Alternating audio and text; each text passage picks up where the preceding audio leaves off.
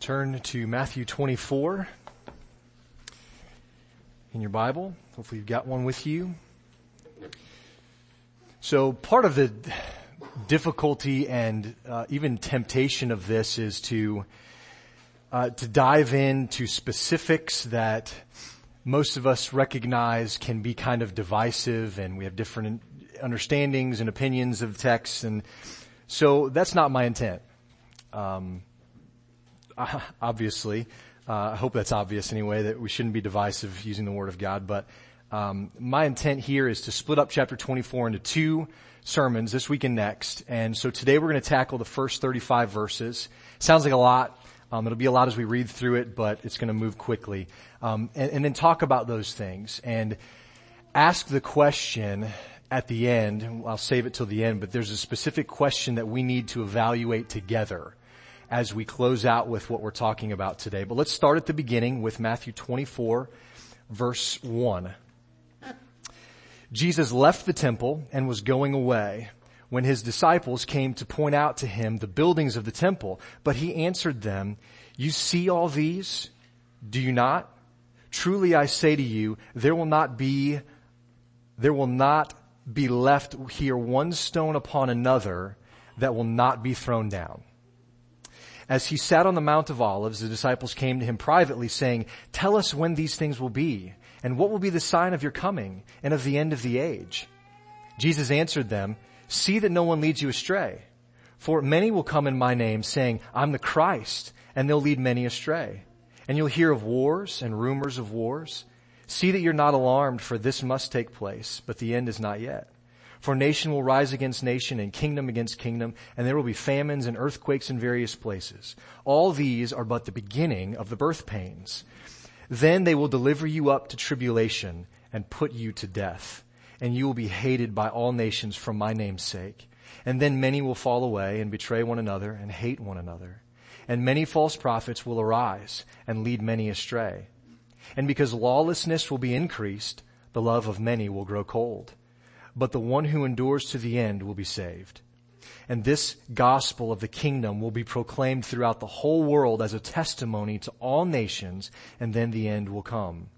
Verse 15. "So when you see the abomination of desolation spoken of by the prophet Daniel standing in the holy place," let the reader understand, "then let those who are in Judea flee to the mountains.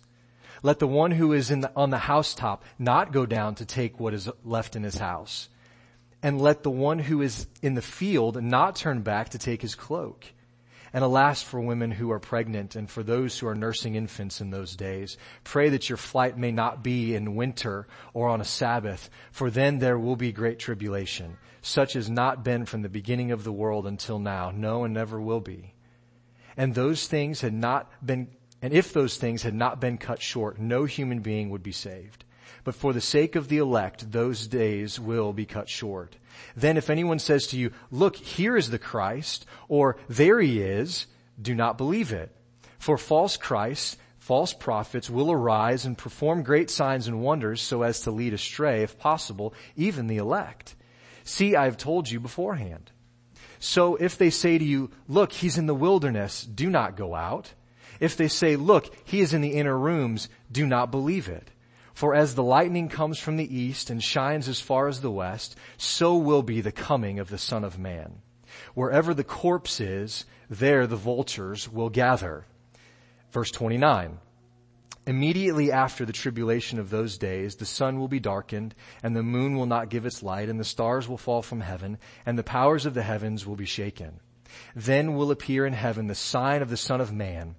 And then all the tribes of the earth will mourn, and they will see the Son of Man coming on the clouds of heaven with power and great glory. And he will send out his angels with a loud trumpet call, and they will gather his elect from the four winds, from one end of heaven to the other." Verse 32. "From the fig tree learn its lesson. As soon as its branch becomes tender and puts out its leaves, you know the summer is near. So also when you see all these things, you know that he is near at the very gates. Truly I say to you, this generation will not pass away until all these things take place. Heaven and earth will pass away, but my words will not pass away." Let's go to the Lord in prayer one more time before we dig in here. Lord, we do want to let the text and the context of it drive how we understand this. Lord, so we pray that you would bless your word to our ears. Lord, what we have just done is the most important thing we've done here today. We've read your word without error. It will not pass away. Rod Ohmes' word's going to. The things I'm about to say will, but your word will not. And so we stand on this, even on a tough text like it is. Lord, we stand on the truth of it. And so we pray that you would expand our understanding of this today, together while we're here, Lord, so that the church may be edified, we may be encouraged, and that you ultimately may be glorified. In your name, amen. So I want to start by asking this question, and I actually want a couple people to raise your hands and tell me the answer to this question. Have you ever seen anything magnificent? A structure of some kind, some building, some monument. Have you ever seen, what is the most magnificent thing that you have seen? Mickey? I'll say the most magnificent thing I've ever seen to this date in my life is when we went to New Mexico and I saw all those colors in the rocks with the sun shining down on it. It was just amazing to see what God does in his own artwork on this earth. Okay. And even out in the States. Was that Painted Desert? No, we haven't even gone through. Oh, okay. This is in Arizona. Okay. New Mexico. Okay. Anybody else? Amy? So you read about like how ancient Egypt had these like giant structures, Yeah. sculptures and like things, but recently the art museum in St. Louis had some statues that they had recovered, and it was just surreal because they were like 3 stories tall and just like breathtaking. And that's definitely one of the most like imprinted things of like a visual thing in my brain, just because it's not like anything that we see nowadays. Yeah. 3 stories tall. Wow. Anybody else? Yes, Caden. The Bible.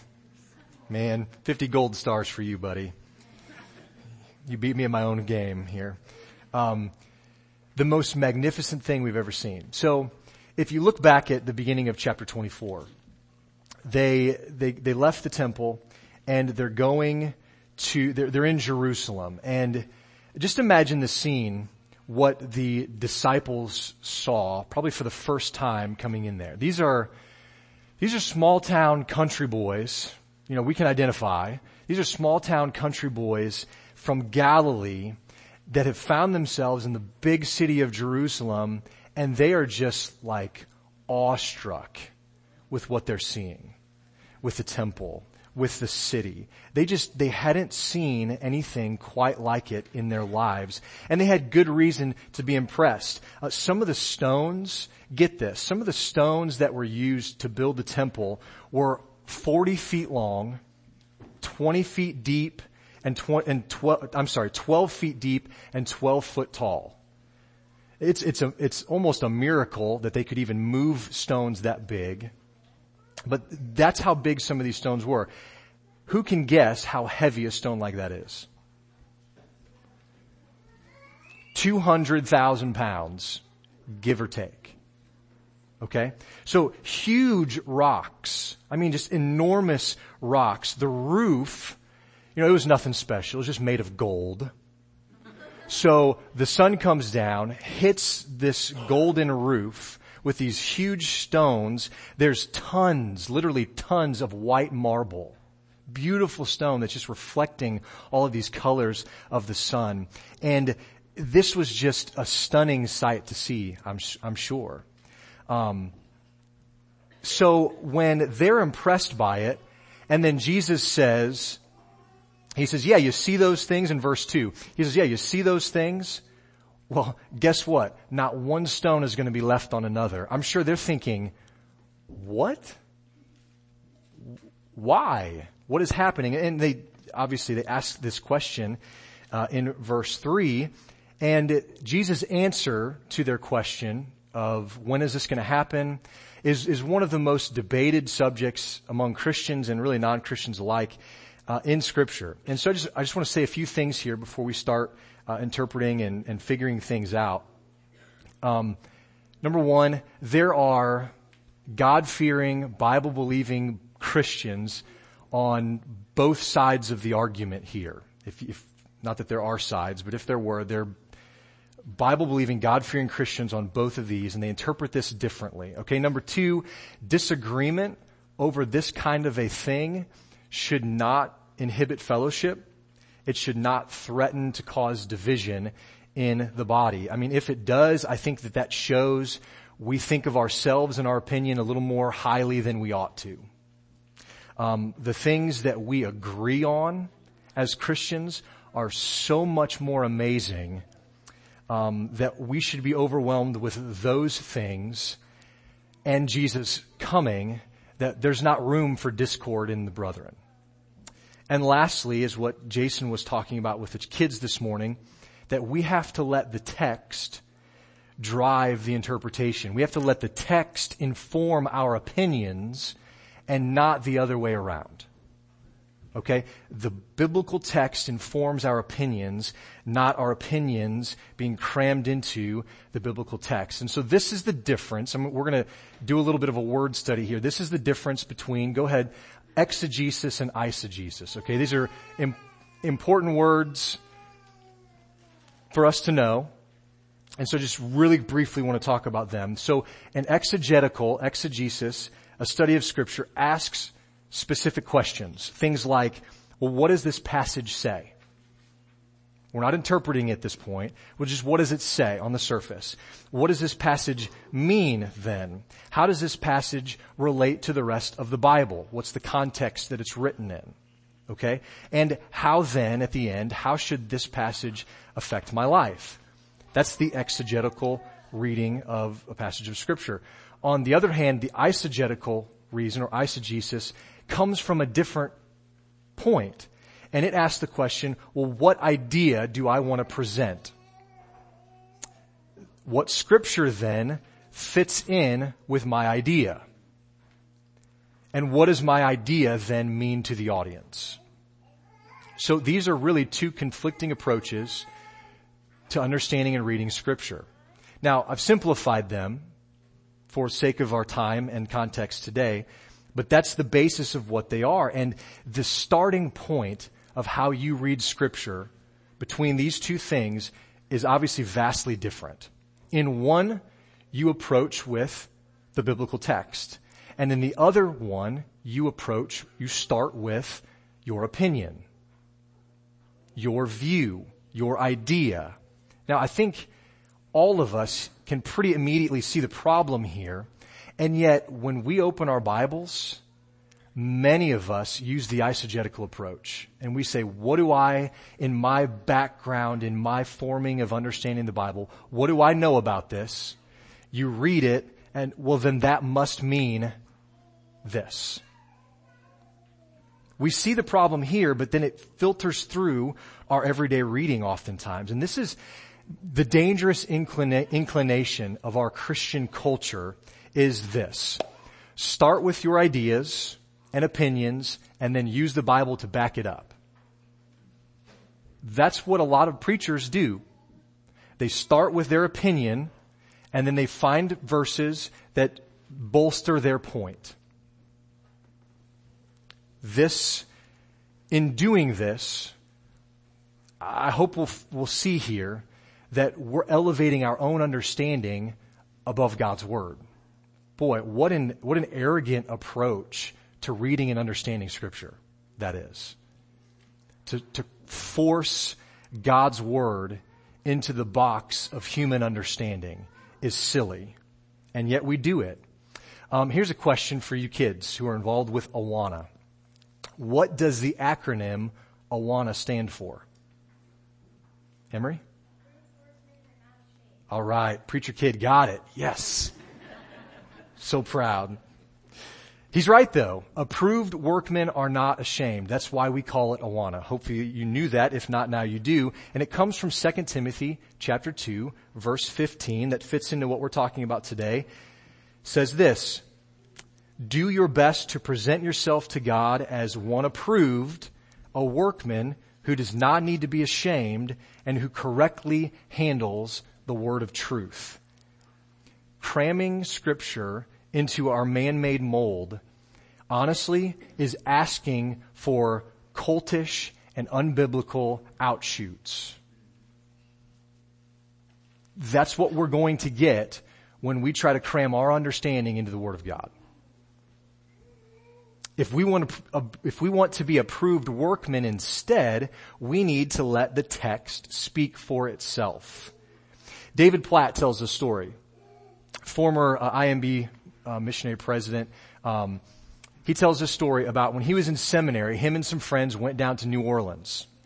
And I don't know what time of year it was, but they were there in Jackson Square in the Four Quarters.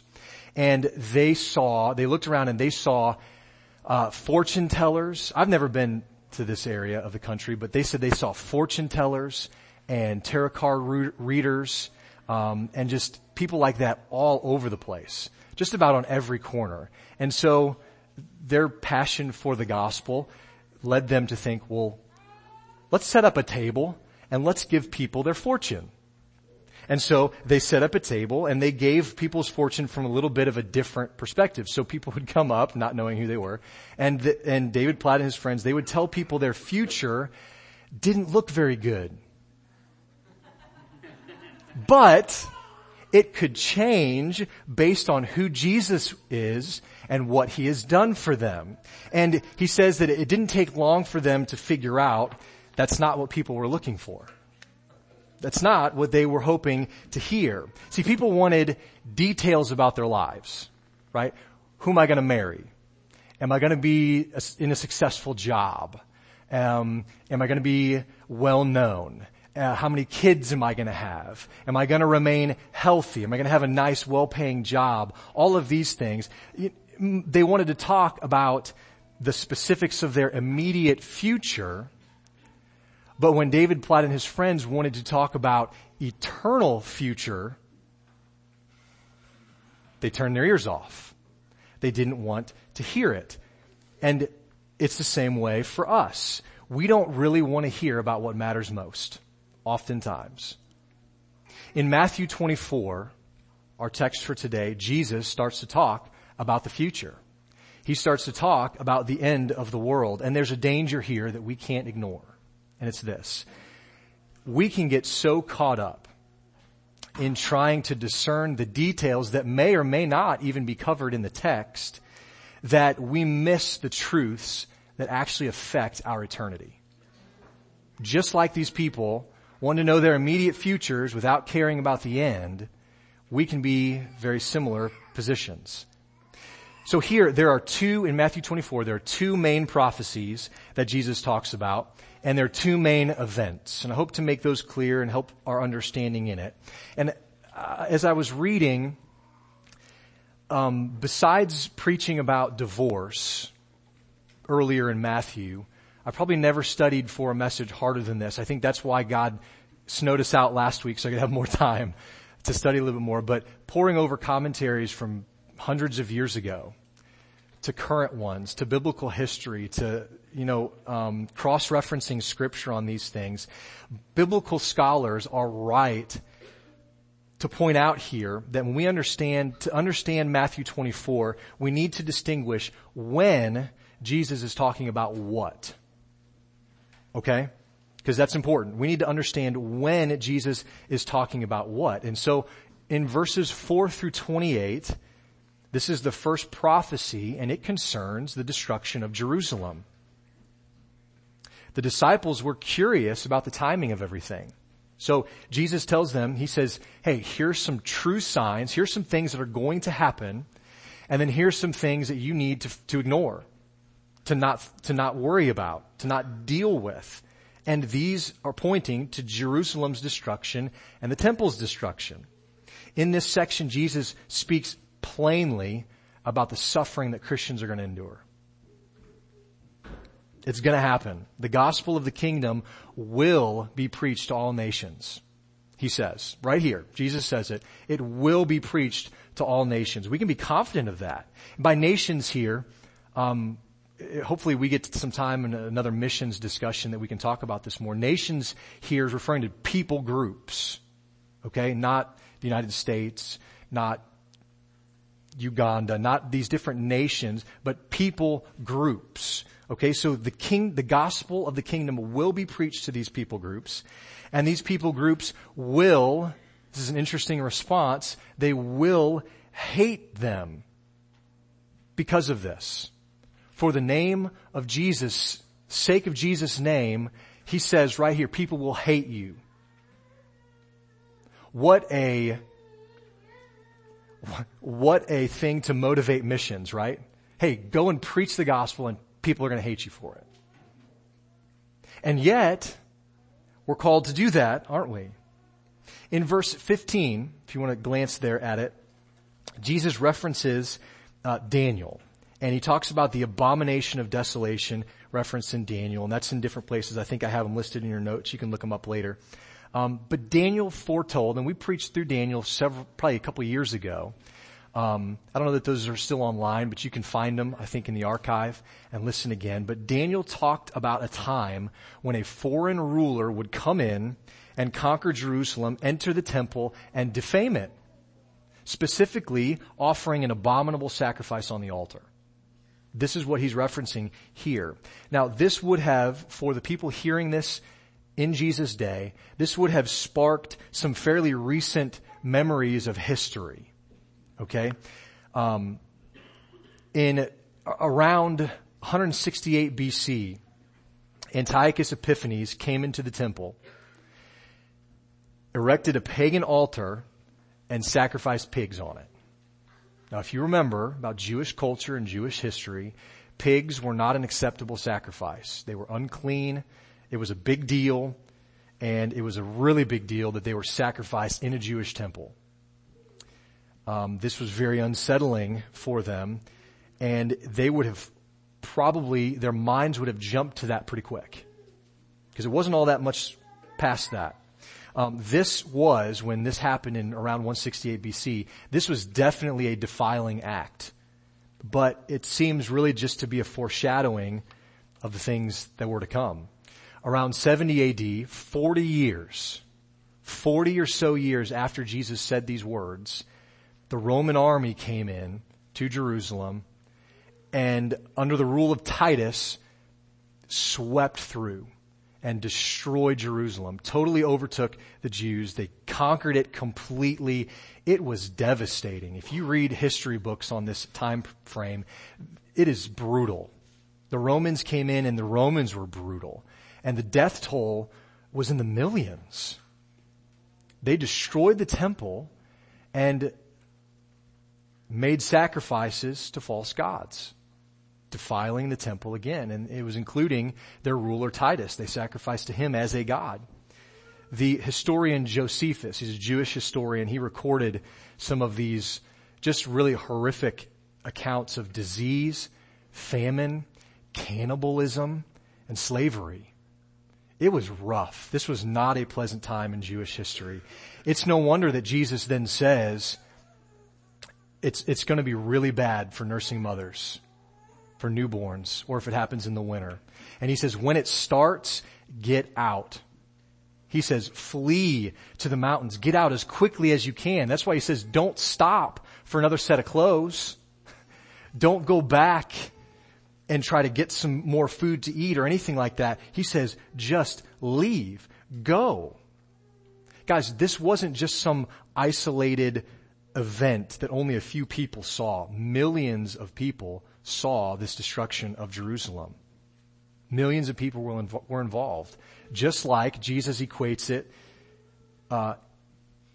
here in verse 28, or 27 rather, and 28. For as the lightning comes from the east and shines as far as the west, so will be the coming of the Son of Man. Wherever the corpse is, there the vultures will gather. So what do dead bodies and vultures and lightning have to do with the second coming of Christ? Think about weather reports for a second. Most of you have a smartphone. Probably many of you have weather apps on your smartphone. Some weather apps actually allow you to see the location of lightning strikes on the app in real time, almost. Millions of people can view when lightning strikes. It's not just some isolated thing, although it only strikes in one location usually. It's isolated in that sense, but everybody can see it. I was driving, I had a 1990 Trans Am. That was my first real car. Man, I was such a man back in college days. Saved up and I bought this 1990 Trans Am. And I was driving home to my parents' house in Foley. I was on a gravel road and it was storming like crazy. And I didn't really see lightning striking anywhere else, but all of a sudden, there was nothing but bright yellow light with purple haze around it. I don't think that was any manifestation of an angel or anything like that, but that's probably as close to lightning as I've ever been. I couldn't see anything else for that split second. Lightning is a public thing. Right? The coming of Christ was going to be a quick and public thing, just like lightning is. Just like that. Jerusalem's destruction was going to come just as quickly as the return of the King. As quickly as Jesus comes back was like lightning. And this is part of the difficulty in understanding this whole thing. The judgment of Jerusalem and the final judgment one day greatly resemble one another in a lot of respects. A lot of the same language is used, and these are two very principal scenes in which our Lord said that He would come, either in person or in judgment. The destruction of Jerusalem is described as His coming or His act, and like I said, similar language is used for both events. These words, I believe, had a primary reference to the destruction of Jerusalem, but they were also very full of meaning when applied to His coming judgment as well. Look at verse 28, what we just read. Wherever the corpse is, there the vultures will gather. The words in this verse are almost proverbial in a sense. This is what it's going to be like in Christ's judgment. Swift and consistent, like how a vulture finds and devours a dead animal in the desert. They can see, they can smell, and they can identify a dead animal to find and eat quickly. It's going to be the same way in judgment. And it was the same way with the Roman army. Think about that for a second. In 70 AD, when they came in to destroy Jerusalem, as we're told in chapter 23, Jesus is talking about all these woes to the Pharisees. He's not painting a very good picture here of the people of Israel there in Jerusalem. It was almost like they were a dead, stinky animal. Right? The woes talked about dead men's bones, whitewashed tombs, filthiness on the inside. The Roman armies, like these vultures, they found Jerusalem. And like a vulture does a dead carcass, they devoured it swiftly. And this is the symbolism with lightning and with vultures. But Jesus speaks of another event in verses 29 through 31. It's almost a break. And he starts talking about something different. He starts talking about His imminent return. So he was talking about Jerusalem. Now he's shifted gears a bit. And he's talking about His imminent return. The things we see in the text next are this. Stuff like a trumpet blast, stars falling from heaven, Jesus coming on the clouds in glory, angels gathering the elect from all over the earth, and people everywhere bowing down in respect and awe of the King. Based on this kind of language, I think we have to understand this as something more than just the destruction of Jerusalem. And so we're letting the context of the text drive our interpretation and understanding of it here. The language forces us to interpret it in a specific way. And so remember, we want to understand when Jesus is talking about what. And look at verse 29. This is spells this out. Verse 29, Jesus uses the word immediately. Okay? He uses the word immediately. I think we need to understand this as straight away, right away, shortly, soon, before long, or next in order. Immediately, this is going to happen. Now think about world events pertaining to the life of Christ for a second. Not counting prior to Christ's birth. So Jesus is born of a virgin. Never happened before. Changed earth. Our calendars are based off of the birth and life of Christ. So he was born of a virgin. That had never happened before. It's never happened since. He lived a perfect life. That had never happened before. Won't ever happen since. He died on a cross. Lots of people had died on a cross, but he was perfect and died on a cross so that his sacrifice could be acceptable to God on our behalf. That had never happened before. Then he not only was killed on a cross for our sin, but he rose again. Other people had been brought back to life, but not in this way. He ascended into heaven to rule with the Father.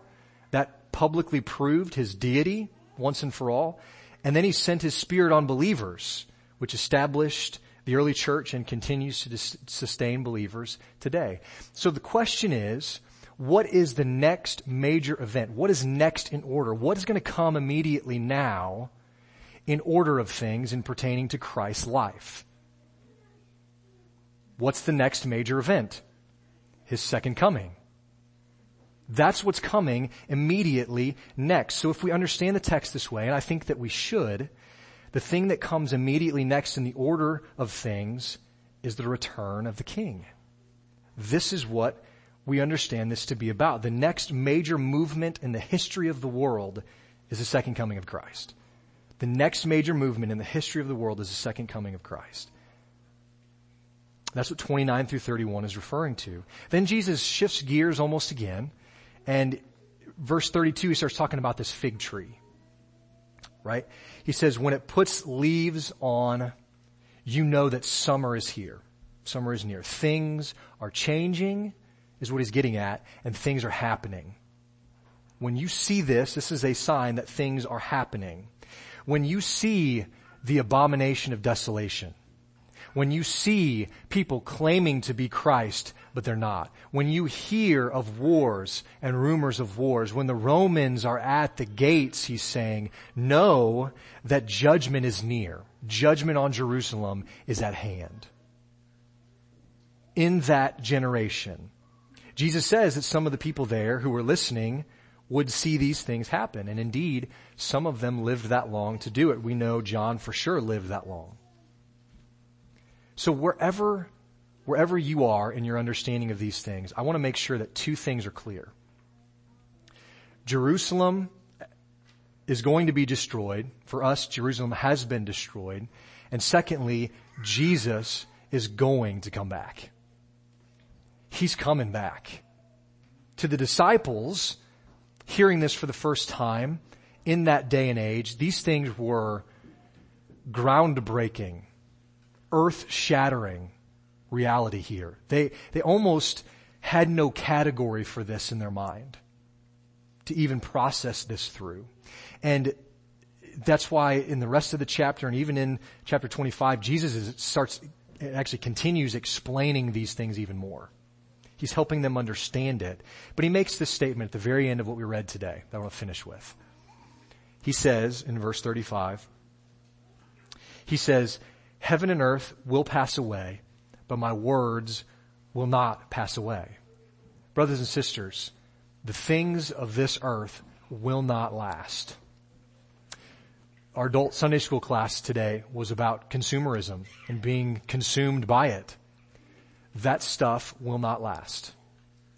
The clothes on your back, the clothes in your closets, the car you drove in on, the cell phone in your pocket, the computers on your desk at work, those things will not last. And yet, we have a bent towards wanting to love those things more than the giver of those things, don't we? But the things of this world will not last. Think back to the majesty of the temple in Jerusalem. Think back to those things. Think back to some of the majestic things that people in this world have built. Probably one of the most majestic that has ever been built was the Tower of Babel, wasn't it? Didn't get finished, but it was probably a splendor to see, which was the point. They wanted the glory and not the Lord. But think back to those things. Those huge 40-foot by 12 by 12 stones that seemed unmovable, they're not left. They're gone. They're broken up. There are pieces of them, but they're not intact anymore. Even the most sturdy, even the most beautiful, awe-inspiring, jaw-dropping things this world has to offer is passing away, brothers and sisters. They're here for a moment and then they're gone. And I would contend with you that putting your ultimate hope in the things of this world is not just unwise, it's ungodly. It's sinful to put our ultimate hope in the things of this world. No matter how you interpret some of the details of this text here, there's no denying that Jesus accurately predicted the destruction of Jerusalem 40 years after saying this. This should help us understand that Jesus is not, like there were in New Orleans, some shady fortune teller who guesses at the future. That's not our God. That's not who Jesus is. He's the Lord. He is not just some good teacher offering his opinion. He speaks with authority. He said that Jerusalem was going to fall, and it happened just like he said it would. He said he's coming back one day, and so guess what? If he said Jerusalem would be destroyed, and it was, and he said he's coming back one day, he's gonna come back one day. He's on his way. He's coming back just like he said. And so here's the question that we need to ask ourselves. Will you be ready? Will I be ready for that day? For those without Christ, the reality is, listen, hear me this morning. The reality is you're not ready. For those without Christ, you are not ready for his return. You're still living for yourself, and you've not surrendered your life to Christ. And if Christ returns while you're still in that condition, you will face the full wrath of God. And his justice will be right in your life and in your judgment. For Jesus' disciples who are here today, and I'm counting, if you're following Christ, you're his disciple. That's you. If you're here today, you're ready for that eternal destination in the sense that you are prepared. That's where your end will be spent. Praise God for that. That's a work of Christ on the cross through God's perfect knowledge and plan. You've put your trust and your hope in Christ for salvation. And so he has now taken the full wrath of God instead of you. And what a beautiful picture. You've been saved by his blood. Praise the Lord. But there's more to be ready for in these last days. Your work is not through. You don't just sit back, arms folded, iced tea in hand, and wait until Jesus comes back. I know it's tempting. We pray for it to come. I don't think we're wrong to do that. But we need to recognize, and this is what we'll focus on more next week, is how to be a profitable Christian while we wait. While we're here, what do we do? But today, we need to focus on this question, will I be ready? Will I trust the authority of Jesus because he knows and ordains the future? Or will I continue to trust my own wisdom and strength? One of those things is passing away, and one of those isn't. Am I ready? That's the question that I want us to evaluate as we think this through. Am I ready? What does that look like? If you want to know more, I invite you to come talk with myself, talk with Pastor Jason, talk with any of our Sunday school teachers. You could probably just pick any church member out of here and ask them that question. What do I need to do to be ready? Let's pray. Lord, you've said a lot today. I've said a lot, but my words mean very little compared to yours. Very little. But Lord, if you've bestowed any kind of enlightenment on us here today, man, praise the Lord. We give glory to your name for that kind of a thing. We pray, Father, as we seek to let your word drive our opinions, that the things that we've discussed would not be a source of contention. Absolutely, Lord, we want to talk through these things and expand and challenge one another in our knowledge of your word. Lord, but help us not to think of our own opinion too highly. Help me not to think of my opinion too highly. Lord, help your word to take center stage. Heaven and earth, the things of this world will pass away. Lord, they already are. All we have to do is look at our own physical bodies. We are wearing out. This world is winding down. It's preparing for that next major world event of when Jesus returns. Lord, we look forward to that day. We say, come, Lord, quickly, come. But Lord, in the meantime, and now today, help us to evaluate that question. Lord, am I ready? If you came back today, would I be ready, or would I face the full wrath of God because Jesus has not taken it on himself? Lord, I pray that you would convict hearts, give comfort to believers who need it. Lord, you have done all that's necessary for us to be saved. Praise the Lord.